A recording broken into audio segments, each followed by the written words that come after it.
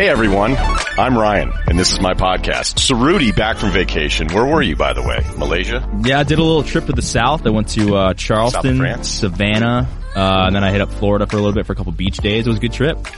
Wow, was it just you and the wife? Yeah, we flew to Charleston, drove to Savannah, drove to Florida. It was good.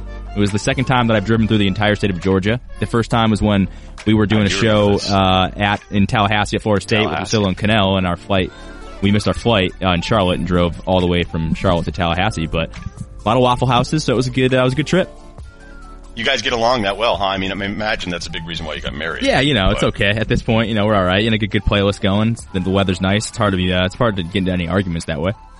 What's your story on the music when you're going on that kind of road trip? Are you kind of like married guy who understands and just supposed to defer? No, I could see you being a little difficult. No, yeah. I'm a music czar. Honestly, that might be my biggest criticism for myself is that I am too controlling of music in most environments. In college, I was like this. I would always control the music at parties, and in the car, I am always controlling music, and she kind of gets annoyed with me. I was playing like some FIFA soundtrack. I recently stumbled upon FIFA Bangers Daily. It's a playlist on Spotify that I've been listening to. I can't believe I too have not stumbled upon that.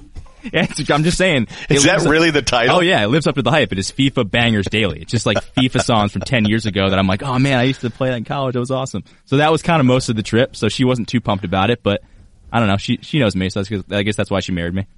That's incredible. All right, we have a long to-do list here, but just a real quick aside. I was on a road trip once with a girl, and we were going back and forth doing song deals, and it was later at night, so it was kind of like a late night ride. I actually don't mind doing road trips at night because I think the driving's actually easier. Lights versus the darkness. Other people don't like that as much. But I threw on Mountain Jam, Allman Brothers, 40 plus minutes long. Nice. And about 20 minutes in, she was like, is it me or is this song incredibly long? And I said, it's a long one. And then she looked and she's just like, dude, 42 minutes, I think 41, 45, I forget. Back in the day when it was on vinyl, it was one whole side of an album. But it's a great song. But it's a really long one. So if any of you guys out there, it wasn't even about the song as much as just trying to control the room, except it was a car. And people is wonder, that why, what was the situation after that? Did it work out? Obviously it didn't work out. So was it because of the song? No. There's almost always a long list of things that we could point to, far more impactful than Mountain Jam. All right, coming up, speaking of guys, Frank a little bit later. We're doing our life coach update with Frank. And man, Frank is going to be put to the test here because people really didn't like him. So, are you ready for this? I'm ready. I'm prepped up. I have notes. It too. So, I think he's ready to sort of get back in people's good graces because he wasn't pumped about how he was received. He wasn't. All right. Well, that's everybody wants to be famous for a few minutes, and then he thinks he was misunderstood. I think is really it. Yeah. So did Barkley in his own biography. So. I don't know. We'll see. We'll see what happens with Frank. But a lot of hoops to get to. Now, because of the timing of all of this and how it all plays out, I know it's not ideal, but it's just the way it works for Ceruti and I because we just want to make sure we're doing this together and I didn't want to work with somebody else. So you guys can put it on me. Like Russell Westbrook, I take full responsibility for the timing of this, but it's still going to be pretty good because I have a lot of maybes. It feels like a first round or first early results of a bunch of maybes. But before I do that, I want to let you know, weddings can have 99 problems because I know weddings. But the groom's tux shouldn't be one. That's why our friends at thebblacktux.com design rental suits and tuxedos that you'll love wearing at your wedding. So if you end up getting featured on a list of 23 epic wedding fails for your reception table catching on fire or your DJ playing Let's Get It On during the father-daughter dance, at least you know you'll look good for your close-up. What I really love about the Black Tux is they have an easy online ordering process that brings your suit or tuxedo straight to you. Just pick a style at thebblacktux.com and request a free home try-on so you can feel the fit and quality before you commit. And if online isn't your style, the Black Tux has showrooms all over the country where you can find your fit and plan your look. From there, they'll ship your order 2 weeks before your wedding so you can check it out one last time. Talk about commitment. So that way you get it and you're like, all right, maybe white wasn't the way to go. Not knocking it. Over 5,000 five-star reviews across Wedding Wire, The Knot, and their website agree. You won't find a rental experience or designs like the ones you'll find at Black Tux. And I'm even going to throw this in. It's not even in the script. If you have a problem with Black Tux, and I'm not saying like deadbeats who are looking for free stuff. If you actually have a problem with it, just hit me up on Twitter, and I'll try to be a bridge to happiness, okay? I'm serious. I've done it a couple times. I can't say I've done it every time, but there's no guarantees. I'm just throwing that in there. So it's sort of a non-guarantee guarantee. But you know what? The Black Tux loves it. All right, so here's the deal. If you want your wedding to be remembered for the right reasons, rent your suit or tuxedo at theblacktux.com and enjoy $20 off with the code Ryan, R-Y-E-N. That's blacktux.com, code Ryan, R-Y-E-N, for $20 off your purchase. The Black Tux formal wear for the moment. Let's talk some hoops. Wow. I have so many things to get to here. I don't really even know where to start. There will be a Ceruti Magic Minute. We may even let him go longer. And I'm in a weird spot, too, because I just got out of the gym and walked in the door. And I'm in like this weird, euphoric, good post-workout mood. So if I sound extra hyped, it's not just because of my continued positive attitude towards the world. It's because I'm just in the zone right now. Yeah, I know I'm 43. Whatever. Leave me alone. Do I sound more amped to you, Ceruti? Yeah, like the endorphins are sort of, you could just feel it through the mic. It's impressive, honestly. Yeah, I'm not going to tell you if I have a shirt on or off, but you can guess. All right. It's a first round of maybes. And that's kind of what I would do if I were doing radio this week. Because that first weekend, you're like, wait a minute, the Magic won? What's going on with Brooklyn? What's going on with Nuggets? You had 3 results there. And you could even argue, the Pacers Celtics, like what was going on there, but really the Celtics sleptwalk through that first half. I actually thought the Pacers played better in game 2, and then Boston just turns it on again. So I could even do a little bit on the Celtics. I don't want to spend too much time on that series, but you're going, wait a minute. Like, what do we really know here? And game 1 overreactions are very predictable, and not necessarily like, I'm not telling anybody they're wrong for doing it, because it's the one piece of evidence that we have when we sit down and we watch all these series. And I think a lot of us that are really into hoops, that first weekend's incredible. You've got these 8 games, and then, look, parents, kids, responsibilities, jobs, different hours, non-weekend games, and you kind of lose sight of some of this stuff, unless you're like me, and you got to watch it all. But, when I look at all the different results, let's just start with the Magic, because I know Ceruti's chomping at the bit. I really wish we had taped this after game 1, but that was a make-or-miss kind of game. Kawhi was incredible. Like, there's little moments here, by the way, watching Kawhi, where you go, if you lost sight of how good he was, I think some people maybe did that. You go, my God, what do you do with this guy? What do you do with him when he's got it rolling on offense? There's really no one, even though they're trying Aaron Gordon with size, they're thinking they can match up size. It doesn't really matter. He makes a great read on a Gasol 3 that misses. DJ Augustine comes back and is like, you guys forgot about me. Kyle Lowry has an awful game 1, which I want to get to some of the Lowry stuff here. And then you're starting to think, like, wait a minute, are the Magic actually a bad matchup? Look at their great stats since the new year. Look at their defensive stats. Look at their winning percentage. And then game 2 happens. And that's where I will now let you jump in here early, Ceruti, because you understand this Magic team far better than any of us do. But honestly, like, that's why I didn't really freak out after game 1, because I really think Toronto, when everything is rolling, they might be better than Milwaukee. I really believe that. But look, Milwaukee's playing a Pistons team that's not even that good, missing by far their best player. Yeah, honestly, the only thing I feel like the Magic had going for them in a Bucks versus Raptors, who would you rather play, is Toronto's history, right? Because I do think you're right. Toronto might be the better team. But it's just, they've had all the playoff history that's been disappointing. Doesn't that all have to change with Kawhi, though? Like, don't you have to throw it all out? But a lot of those guys are still on the team, right? I know they got rid of DeRozan, but Lowry's still there, and his game 1 was exactly what you thought of Lowry as a playoff player, unfortunately. And I like the guy, but 0 points again in an opener, and they had to be thinking, oh my God, this is deja vu. This can't happen. We have Kawhi. And I know I'm going to sound like a homer here, and I don't really care, but do it, because you know what? We need more Magic homers out there. Yeah, exactly. Don't worry about it. Part of this is I think I'm the only Magic fan. Kevin Clark and I are the only Magic fans anybody knows. So we can never apologize for any of this stuff. Yeah, fair. But I do think that game 1 was, if you want to say game 2 is what this series you thought it would look like, I just think that's not true. Kawhi went absolutely bananas in game 2. Yeah, the Magic had a bad shooting night. It was game 2. I thought they were going to get killed in that game anyway, because they won game 1. It was going to be a letdown game. It was just going to be. They had the objective. They stole game 1. They stole a game in Toronto and took home court. So I kind of I didn't expect him to get absolutely destroyed in game 2 like they did, and I think actually Aaron Gordon, even though Kawhi's stat line was insane, I actually thought Aaron Gordon kind of played okay defense. Kawhi was just hitting everything. And Gasol, that's the thing, what do you do with him on those middle drives where he's so long and he gets a shot off against taller guys? And then you have to contest everything on 3. And then, body type is becoming so important to me. Like I was watching a Harden game at Arizona State when they played against UTEP. I think it's 2008. It was on the other night. There was nothing on. It was during that window where there were no NBA games. I was just at home and I'm like, I'm going to watch him a little bit and see if I see things that I didn't see back then. Cause honestly, look, when Harden was with the Thunder, we didn't even think he was going to be this. Mm-hmm. Never mind at Arizona State. And when I think about Kawhi, like he just has this body that's this perfect hybrid for drives where you can't really get close to him because of his shoulders and arms, and yet he can hold up if you try to get tough with him in some kind of post position. So anyway, I was interrupting you there. I don't really know what you're supposed to do with him, and that's kind of why when it's right with Kawhi, he's arguably the second best player in the NBA.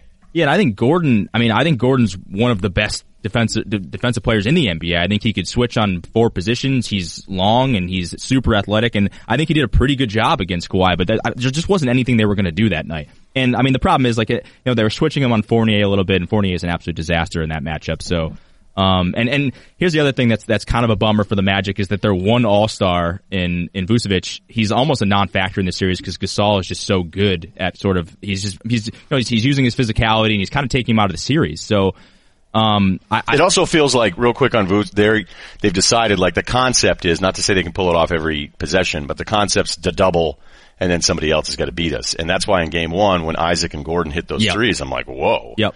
Those are the biggest shots. I think, the Augustine shot's the shot, but those the two corner shots. Three from Isaac, that's why he is, like, I think he's their best hope at something, at a star, because the guy is just unbelievable. Like, he has everything you'd want if he just kind of all puts it all together. But, I don't know. I think, like, looking at the series 1-1 going back to Orlando, it's their first playoff game since 2012. Like, the place is going to be nuts. Like, I still, maybe it'll be a 6-game series. I still think they'll win another game. I don't think the Magic necessarily will win the series, and that's fine. I don't think so. I think and that's fine. And that's fine. But, like, I know, cause, the last time I had said, they're going to be a quote unquote annoying out. And I just think that means they're going to be a tough team to play night in, night out. I think this series is going to be way more like game 1 than it is going to be game 2s of just, like, Kawhi going off. Because like I said, I think they stole game 1. They're a young team. Most of these guys, it's their first time in the playoffs. And I just think, being complacent in that situation is pretty predictable. So going back home, like, I still expect them, I probably expect them to split in Orlando. So 2-2 going back to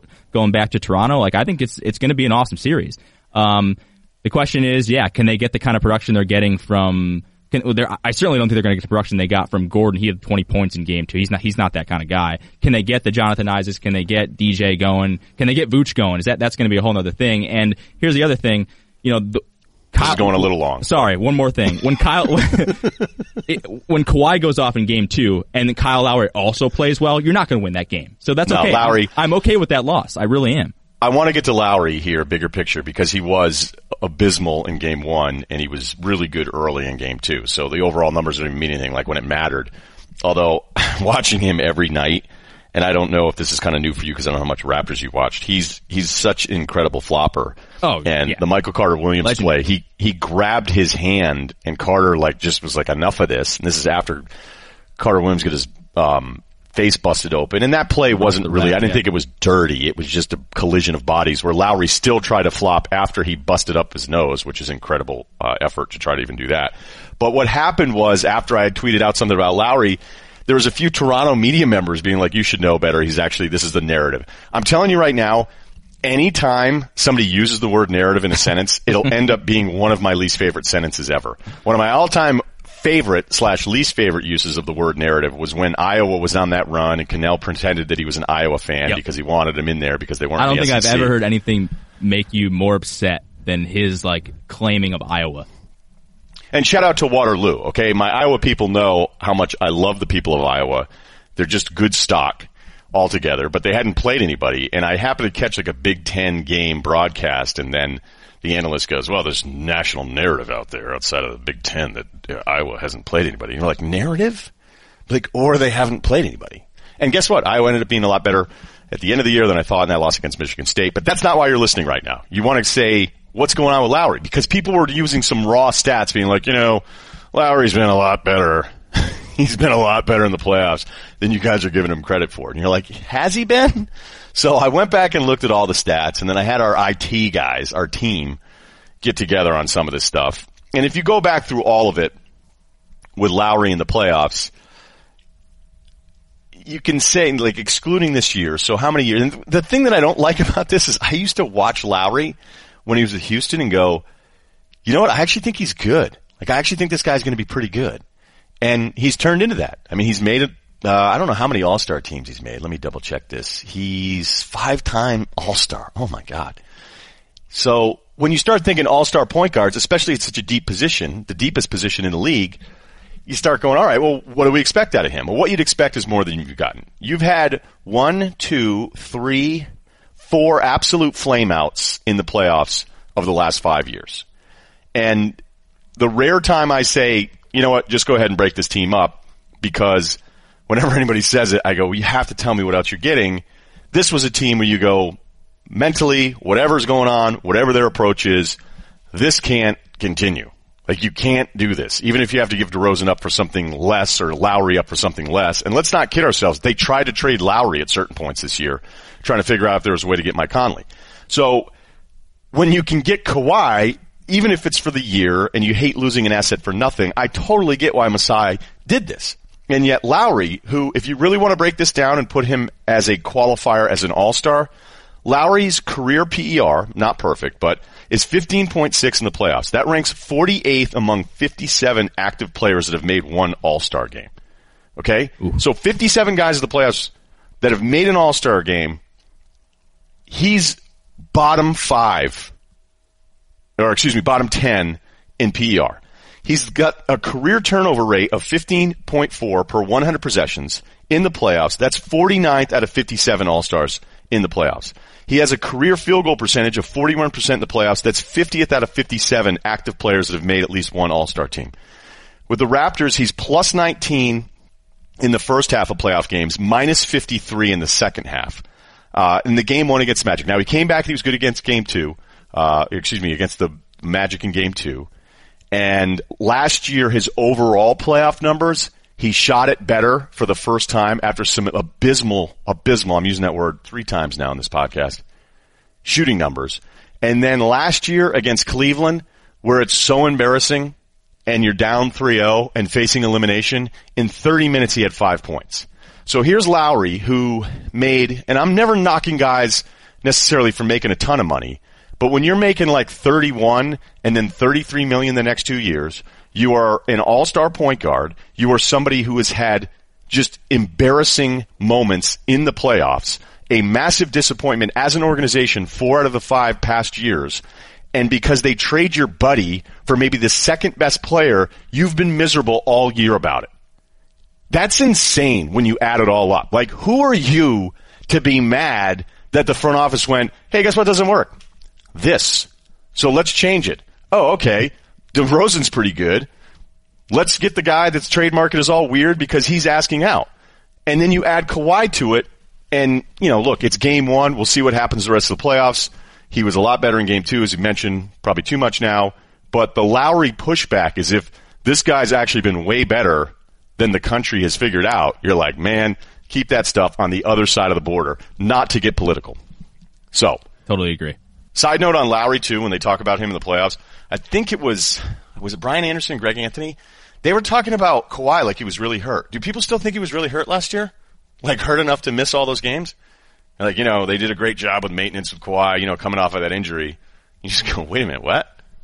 Like, did people really think he was that hurt? Because guess what? Remember coming into this year, like, well, I'd be curious to see what he looks like. Like, no, he just didn't want to play last year. It wasn't a devastating leg injury. Let's talk about Westbrook. I can see OKC evening up this series at 2 apiece. Thunder swept him in the regular season. No Nurkic. They got to play Kanter. Kanter, incredible in game 1. They actually kept him on the bench in game 2 and used Myers Leonard, which I think is going to be part of the storyline of this series, the way it goes. This is not Lillard surpassing Russ in this year, because I don't know if anybody who votes for it, and, you know, doing a podcast with Zach and doing one with Simmons every week, those guys constantly forget that I'm not a voter for anything. So they're always asking me, who are your first, second, and third team All-NBA? So I have to study it and play along. After Curry and Harden, Lillard was always the third name mentioned. And then you had a debate about Westbrook.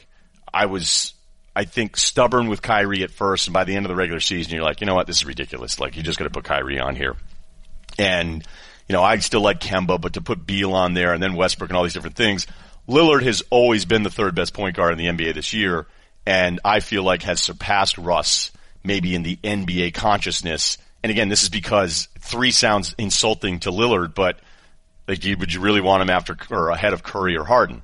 I don't think anybody would really want to do that unless you have, I don't know, Sabonis posters at home. So if I look at this series for OKC, this is another theme of injuries. And it's, well, Embiid's hurt after game 1. Embiid missed games, no doubt, and it was a weird way they used him in the first half of that game against Brooklyn, but he looked really good in game 2, and I'll get to some of that a little bit later, and he had some monster games at the end of the regular season. Paul George's shooting numbers dipped, but he still was putting up numbers, and he has this bad game 1, and anytime anybody's like a star and there's any hint of any kind of injury, it's kind of like the Steph Curry rule, it automatically becomes some qualifier of, we can't. It's almost like once people started becoming more schedule conscious, and if you had said, well, that's a weird loss for them, up back to back. And I'm like, oh, that's right. No team in NBA history has ever won a game on the second of a back to back. Thank you for pointing that out. It was never, oh, this team played poorly, they did this wrong, this star didn't step up.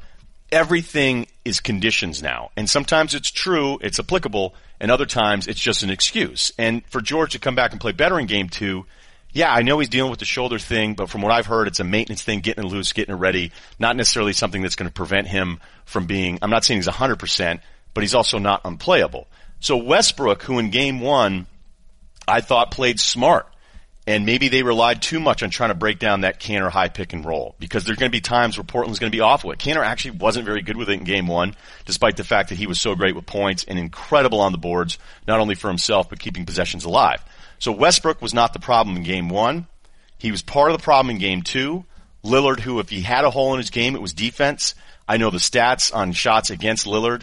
I got to go back and look at that on my own because I don't really trust some of the contested, non-contested who had who stats because I've looked them up in the past, and honestly I feel like half of the time it's wrong. But in that game, if you really watched it, Lillard did a good job in the times that he had Westbrook. So if Russ is saying, I've got this is on me, and all those things that he's done, and like my Russ position doesn't need updating anytime here soon.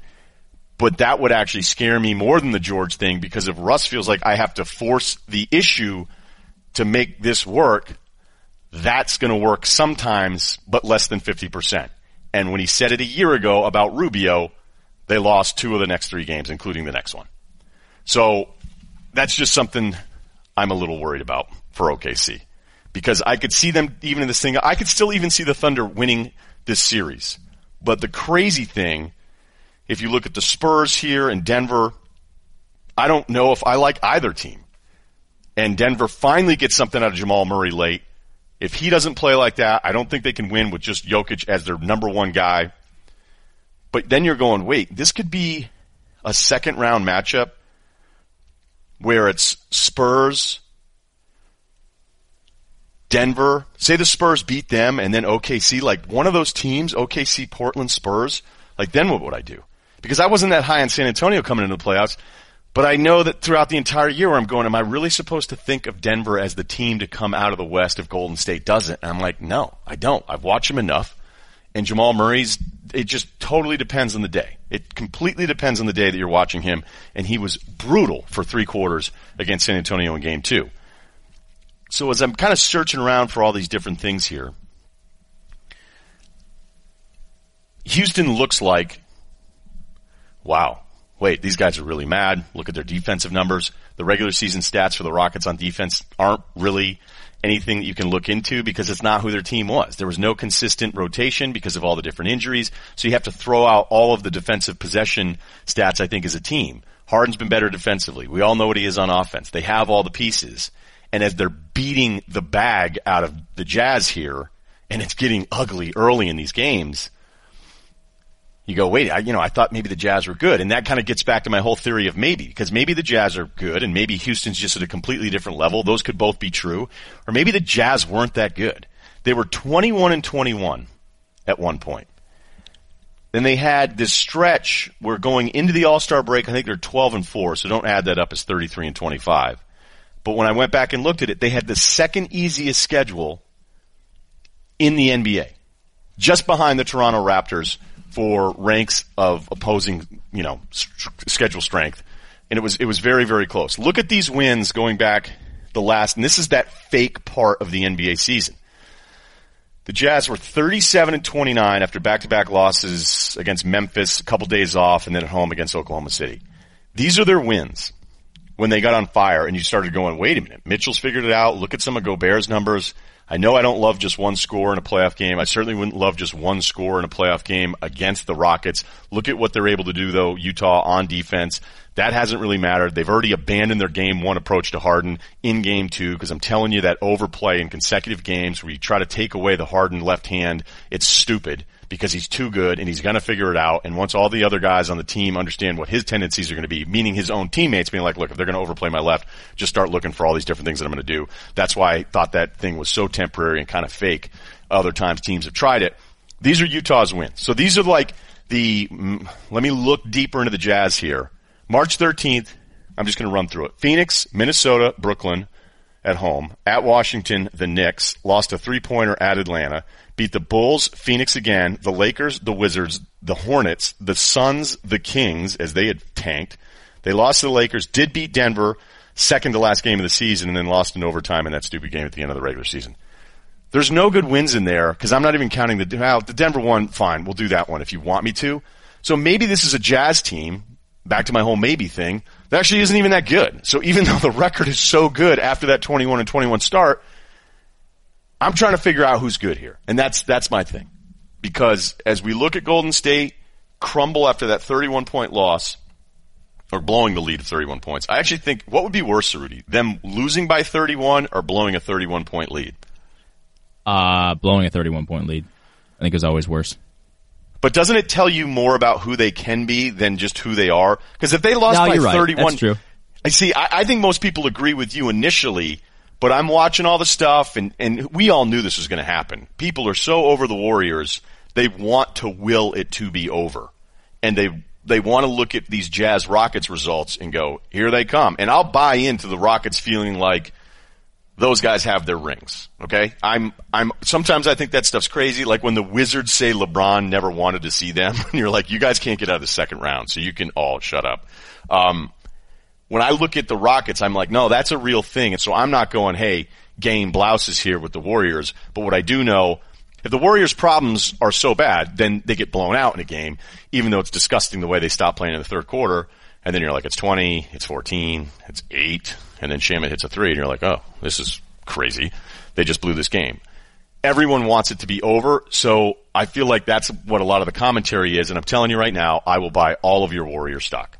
I just will. I'm not saying that as if I'm dismissive of the Rockets, but I'm dismissive of the idea that this Warriors team, it's one thing if these guys were 34 and 35 and there were lingering injuries. We're still talking about 3 to 4 players. Draymond isn't necessarily the same guy, but the other 3 guys are still in their prime. And the Durant-Beverly stuff doesn't really bother me watching the games as much as much as some of the other stuff that I've seen.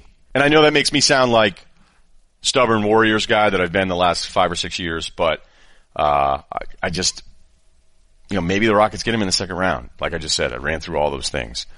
That's fine. I don't think the Cousins thing is as big of a deal as I've seen some other people write in the Houston matchup. Because Cousins, and everybody knows how I feel about Cousins, but this sucks, man. That's the worst.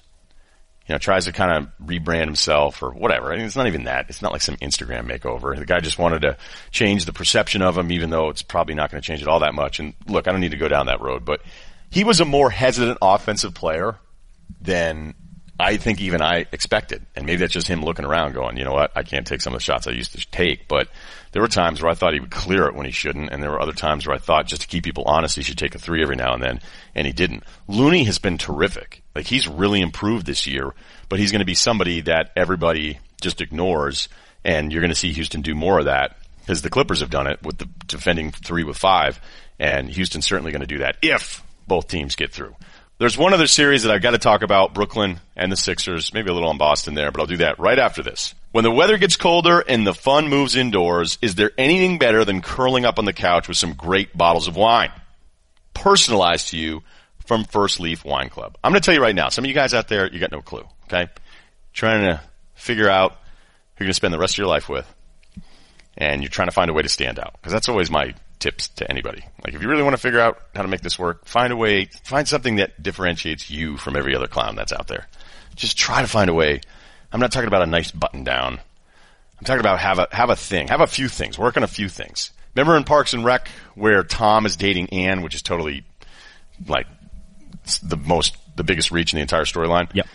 He had all the accessories at his apartment, and she thought, oh my God, this is amazing. She wasn't dating Tom. She was dating the accessories. So that's why First Leaf can come in huge for you, because you could be the wine guy. You could be in your mid-20s and know about wine when you go out to big dinners with everybody. And then girls start going, I had no idea that Ceruti was such a wine guy. But he's taken, folks. So all our female listeners, I'm sorry. So First Leaf has created a club experience customized to you by rating the wine you receive. First Leaf determines your likes and dislikes and only sends wine that you'll love. Get started with First Leaf by answering 3 quick questions about your wine drinking preferences. First Leaf then creates an introductory 6-pack of wine for you. When your bottles arrive, taste and rate them online. First Leaf takes your ratings and selects new wines based on your taste for your next shipment. Here's the deal. Sign up with my link and you'll get an exclusive intro offer, 6 bottles of wine for only $29.95. That's nuts, okay? It's a great price. Get it started. Maybe you are dating somebody. Maybe you're moving in together. And then you surprise that person and go, guess who joined a wine club and has 2 thumbs? This guy. That's 6 bottles of wine for only $29.95. Try firstleaf.com/Russillo. That's Russillo. Again, try firstleaf.com/Russillo. Sixers. Game 1, Ben Simmons hate fest. Game 2, Ben Simmons love fest. And that's really kind of what his first year and second year are like. I've done this Ben Simmons segment over and over. I was not surprised to see him be bad in Game 1, and I was not surprised to see him be really good in Game 2. The Nets, when they go small, they have the better coach. I think they were better prepared for all that stuff. Back to the Embiid, is he hurt? Kind of like we were talking about Paul George. I saw some moves in Game 2, his cuts left to right, that looked incredible. But clearly there's something wrong, but is it so wrong that he is now a shell of himself? I'm not ready to go there yet with that. And it's funny, watching some of the Nets' defensive tactics against Simmons, they're sagging off of a guy that clogs the lane, causes extra traffic to run through when people are running through screens, or there's pin downs and all these different actions where people are trying to get caught on screens and you're just sort of off of Ben Simmons in the middle of it all, just another little traffic cone that everybody has to navigate around. And then they're sagging off of him to such a point that it's actually detrimental to your defense, because if you're going to sag off Simmons 20 feet and let him get a running start towards the rim, then you're screwed. So that's a really important thing to look for as the rest of this series plays out is, yeah, I get not contesting any shots for Simmons because he's not going to take them, but you also can't give him a runway to the hoop either. So I still think the Sixers win this series, but as Ceruti first said at the beginning of this thing, and this has always been my playoff theory, where people try to do this hindsight thing with playoff series and say, well, if Game 2 had gone this way, then boom, boom, boom. And I always resist that all of the time, because every game, as much as coaches say each game is different, players say each game is a new challenge, true, sort of, because they are always connected emotionally. They are connected based solely on motivation. You cannot fake desperate. You cannot go into Game 3 and feel the same way if you're up 2-0 as the team that's playing you at 0-2. Okay? There's no way. That 3-2 lead, and you're playing the team that only has 2 wins, they're going to play differently than you do. There's almost no way to combat that. So to see Toronto come back, to see Philly come back, that's why, a buddy was like, what should I do? And I go, one of the things that I would do is I would probably bet the better teams that lost at home and bet them in Game 2, because if there's anything to believe in any of these teams, they're going to show you that in Game 2. So I'm kind of glad we did this not after Game 1, because it would have been a little more boring of me just saying, hey, you know what? Let's not overreact to any of this stuff. So that's the NBA breakdown there. We'll do a big draft thing next week. Also want to remind everybody too, I think I'm just going to do this now, Ceruti, if that's cool. If you guys love the NBA, make sure you're checking out Zach Lowe's podcast, The Low Post. That's every week. We've had him on. I went on his. I do kind of want to apologize a little bit to the listeners about how we're doing the feed thing, because sometimes I haven't always known, so I appreciate all you guys. And you know what? Use the hashtag feedback and let us know how we're doing. We probably won't read many of them, but it'll make you feel like you're more involved with the whole thing. Because basically what's going to happen at times, we'll have some joint content like we had with Windhorse, Bomani, and Zach, and that just kind of became its own podcast with four guys having a riff on something. So anyway, I promise that I will make that more clear in the future, and that's what we plan on doing. So are you ready to talk to Frank? Let's do it. All right. Before we talk to Frank, I want to remind you, applying for a loan is a lot like applying for a job that you don't get to interview for. Instead, loan companies make their decisions based off of your credit score and history without getting to know the whole you. Now, thanks to Upstart.com, it never has to be that way again. Upstart is revolutionizing the way you borrow money by rewarding you for your job experience and education in the form of a smarter interest rate. That's how this stuff works. Some of the stuff is dangerous out there. Shop it around. Look at Upstart. They're going to beat a lot of the rates out there. Unlike traditional credit underwriting, which could be biased against people with short credit history, Upstart goes beyond the traditional FICO score when assessing your credit worthiness. Just ran into this the other day with my brother. He's like, can you co-sign a car? I'm like, why? What did you do wrong? He's like, not bad credit, short credit. Oh, all right, buddy. Upstart believes you're more than just your credit score. They make it fast, simple, and easy to check your rate in less than 2 minutes without affecting your credit score. The best part, once your loan is approved, the funds will be transferred to the very next business day, the next day. Over 100,000 people have used Upstart to pay off credit cards, student loans, fund their wedding, or to make a large purchase. Free yourself from the burden of high-interest credit card debt by consolidating everything into one monthly payment with Upstart. See why Upstart is ranked number one in their category with over 300 businesses on Trustpilot, and hurry to upstart.com/Russillo, that's Russillo, to find out how low your Upstart rate is. Checking your rate only takes 2 minutes, and it's not going to affect your credit. I had the guy pitching me the other day. He's like, hey, you want to refinance this? That I go, you know what I don't want to do? I'll tell you what my credit score is. You run the numbers, and then we'll talk. Pal. I didn't say pal at the end of it, but you know how I feel. Upstart.com/Russillo. I would just walk in and go, what's the plan, bro? Why are you sleeping until 1?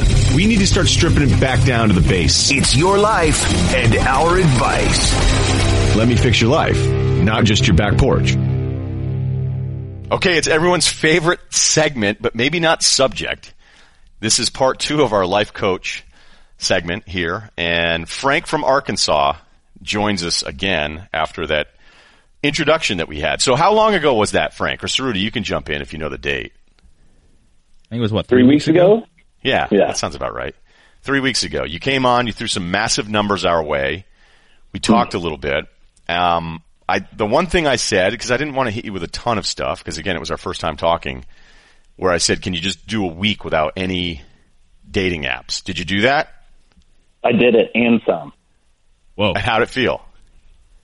It was weird. Honestly, it was really weird. It changed my morning routine up even. Like, it's different showing up to work a little bit early because you're not scrolling through, Wait a your second. apps, what have you. You would legitimately need time in the morning to scroll through the apps. Yeah, dude, you wake up. It's just like anyone. You wake up, you check Twitter. Well, I was waking up and checking 3 dating apps. Just see if you had any bites, right? I mean, more so, yeah. Like, I guess some people don't work normal hours, and so they're just up until 2 a.m. shooting you texts. So, yeah, it just is what it is. Okay. All right. So you said it felt different. You're getting to work. Maybe your efficiency rating went up a little bit as far as the output. It had to be pretty weird. I mean, if this is an everyday routine here for 2+ years, did you like it? Did you hate it? What did it feel like when you jumped back in those waters? Because I'm sure you got right back at it. See, here's the thing. I dipped my toe in, okay? I didn't just dive in. Tested it out. I downloaded one back. I was like, all right, let's be a little more selective maybe. Let's really narrow down who we're swiping on here. Yeah. And Smart. First one, just out of the gate, I get one, and I was like, okay, yeah, this girl, very attractive, what have you. And we start talking, getting through, and I was like, so what do you do for work? And she goes, well, actually, I just dropped out of school, quit my job, and I use Snapchat to sell my premium nudes. And I go, oh, well, this isn't going to work, so I immediately deleted it. And I just kept it off. Yeah. Yeah. After I obviously got the Snap code. No. But I did. I deleted it. I was like, wow, this has to be something. So stayed off of them again for another week, and then kind of downloaded one other one, and I haven't met anyone off of any of them since. So you haven't been on a date in 3 weeks since we did the first part of this? Yeah, it's been a little terrible, but also a little good too. So you're getting some Frank time. Okay. Real quick though, did you delete it because she was trying to get you maybe as a potential customer? No. Or? I don't even want to get into that. Well, she said you want to have to pay for them. I'll just put it that way. And then, so I was like, but either way, I just deleted it. What was that phrase? Well, she said, I was like, well, I mean, it's not like I'd pay for that. She's like, don't worry, you wouldn't have to. So I was like, yeah, I know. But deleted it. We got out of there, and we kind of moved on from that one. Sounds like the old Frank would have probably met up with her. Yeah, but I mean, do you really want to pay $20 to see that? I don't know. Okay, all right. So let's go back to, I think one of the biggest issues people had were just your sheer numbers, and they're a little upset with me challenging you a little bit more. Sure. Because you knew how it was going to happen. Like once you start throwing that stuff out there, and it's like people were really breaking this down to like 1.2 meetups per 5 days over 2 years. Like no way. Entirely. So a lot of people also thought that maybe you didn't even want any help or any advice, and you just wanted to come on the podcast and brag about how many girls you meet. No. That's not it. But I can explain the numbers. I don't want to drag it out or anything. Just a brief one. I've been single since July of 2016. So we're coming up on 3 years. Yeah, we are. And on that, if you are meeting multiple people in one day, it's pretty easy to rack up some numbers. And then also, I can go out, eat dinner, catch a tip at 5:30, 6:30, and then meet someone after that. That's not really, rocket science there. I don't go to bed at 8:30, so you can go eat dinner, then watch a game by yourself, hang out, have some, as you like to say, Frank time, and then meet someone up after that. And then we're good to go. Ceruti, get in. I feel like you're drooling. Honestly, here. I just want to know what you've been doing with your free time. Like, what are you reading? Like, I don't know. Well, I mean, Game of Thrones, obviously. Okay. I was already caught up. You got to rewatch the episodes, but a little bit of that.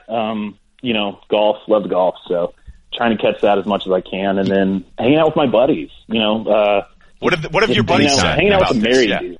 What have they said about this whole thing? They know you came on the podcast. They know your deal. They know you in and out. So what have they said about you kind of just going cold turkey here for a few weeks and hashing it out on a really popular podcast?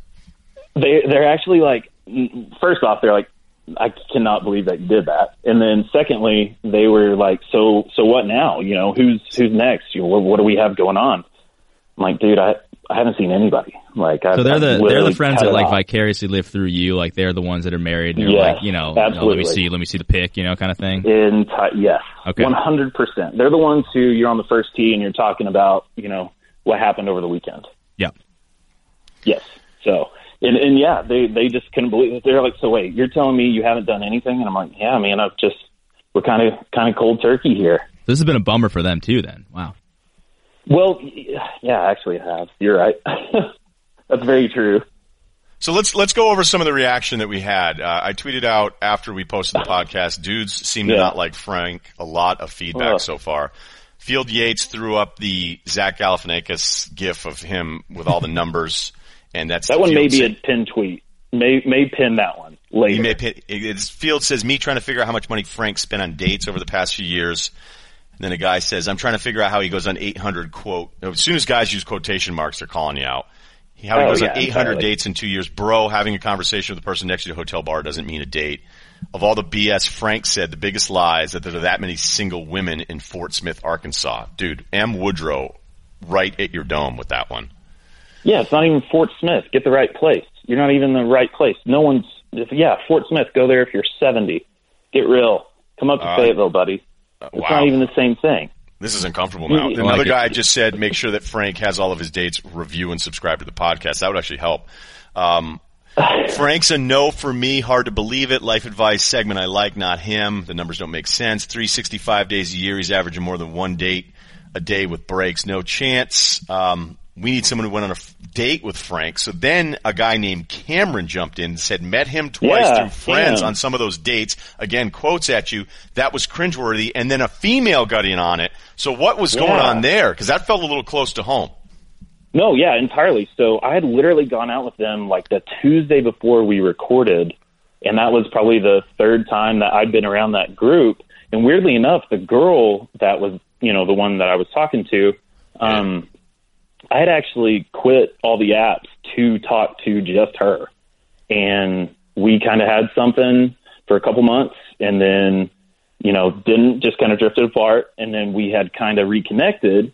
And so, yeah, she put me on blast a little bit. I'm hoping that the people that she let listen to it in her office with her did subscribe, rate, and review, because that would have definitely boosted the numbers. But, yeah, I got hit pretty hard with that one, and then she came over and we had about a 2-hour convo about that. So she wait a minute. Knew, though. She knew. I mean, okay, because you just said something there. I'm sorry to cut you off, but you said something there that, like, you were dating her for 2 months and we're still talking about these kinds of numbers. So the whole time she had to have known. Like, the problem, Frank, is that you're going to end up being the guy, if it's true, that went on 800 dates in 2 years. And that's, I mean, unless you're so loaded and so hot, that's not exactly the girl's like, yeah, I'm psyched he finally settled down. Like, I wouldn't want to marry somebody that's like, I went on just a tear of sleeping with guys for the last 5 years, but I'm definitely ready to call it quits. And I'd be like, awesome, you know? Well, here's the thing.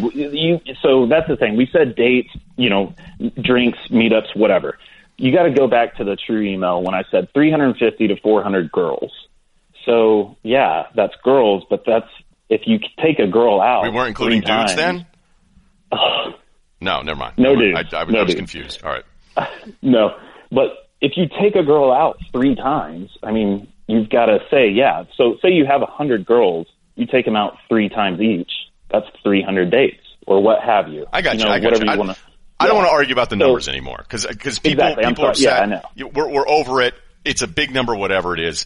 I think the more important thing here's what I'm learning though through this, and I'm serious because I'm gonna, you know, I can only kind of give advice based on all the different stuff that I've gone through, so it doesn't necessarily mean that I'm right or wrong. But as I've gotten older, you know, there are times you're just like, man, going out sucks. And sometimes it's great. Sometimes there's a plan. Sometimes it's worth it. And it sucks, you know, when I'm single, I move to a new town. It's like sometimes it's necessary because you just feel like you kind of have to go. Like, you know, a guy from work or in the industry was like, hey, come on, let's go out. And then, you know, I'm still stuck in this weird, immature, like in-between thing where it's like, I guess I'll stay out later because it's just stupid.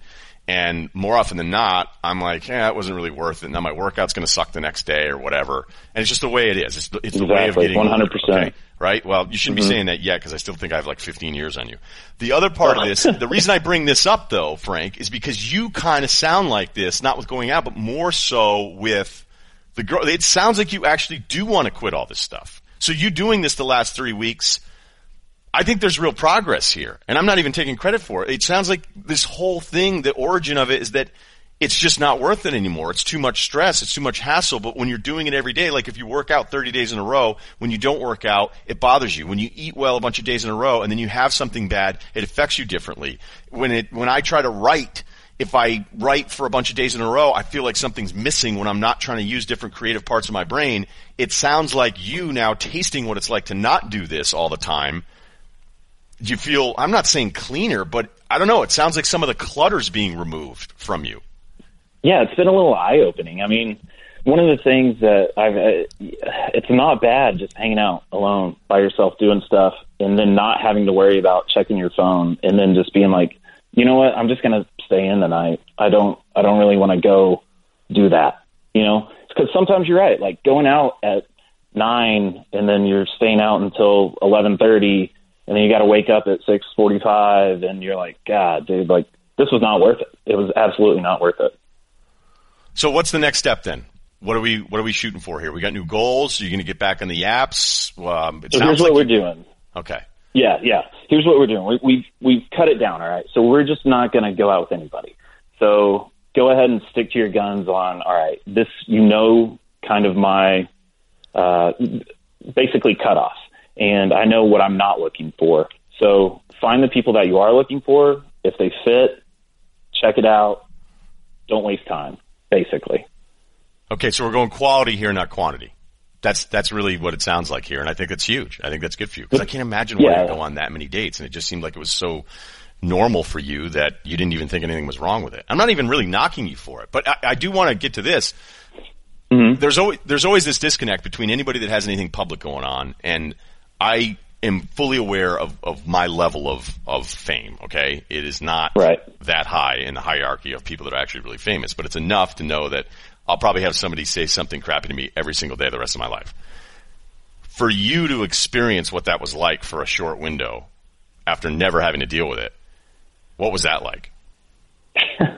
You know what? It's funny. I've caught some grief before, nothing to that extent, but one guy compared me to Martin Shkreli, who I'm pretty sure was the 2016 most hated person in America. I thought maybe that was he cost me a lot of money. Yeah. No, he cost me a ton. I thought maybe like a little bit much, but he came in hot with that one.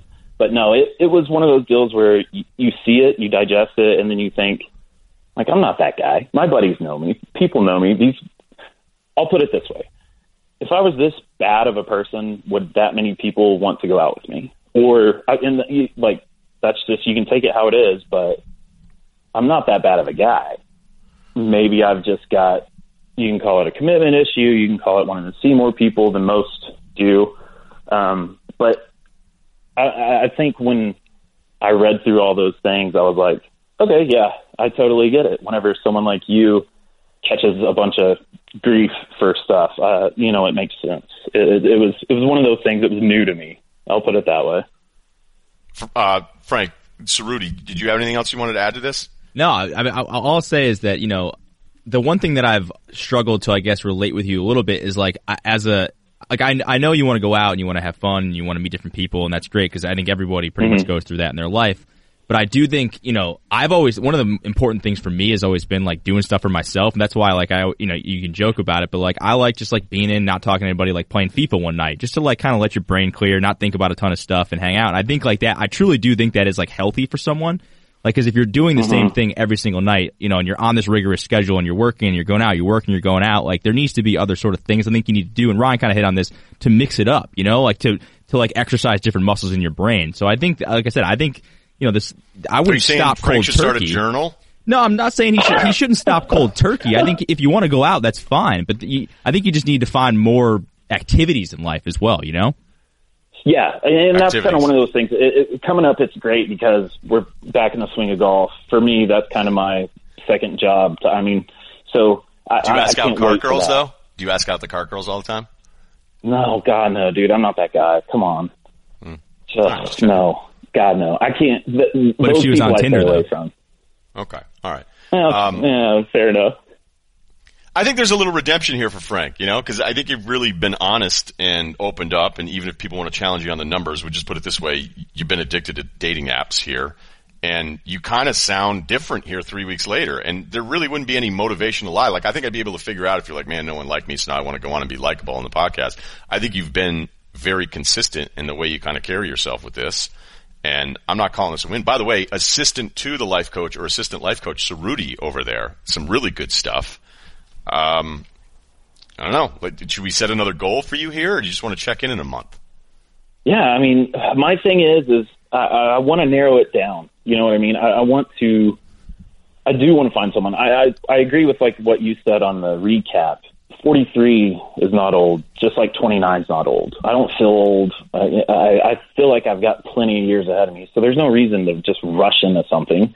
So realistically, I would like to just cut it down, strip it down, and then just not go out so much. I think that should be the goal. Yeah, there you go, man. I think this is really good. And don't beat up on yourself too much here, okay? There's another version that's the thing, of this. I don't. Yeah. Be nice to my friend Frank. Yeah, absolutely.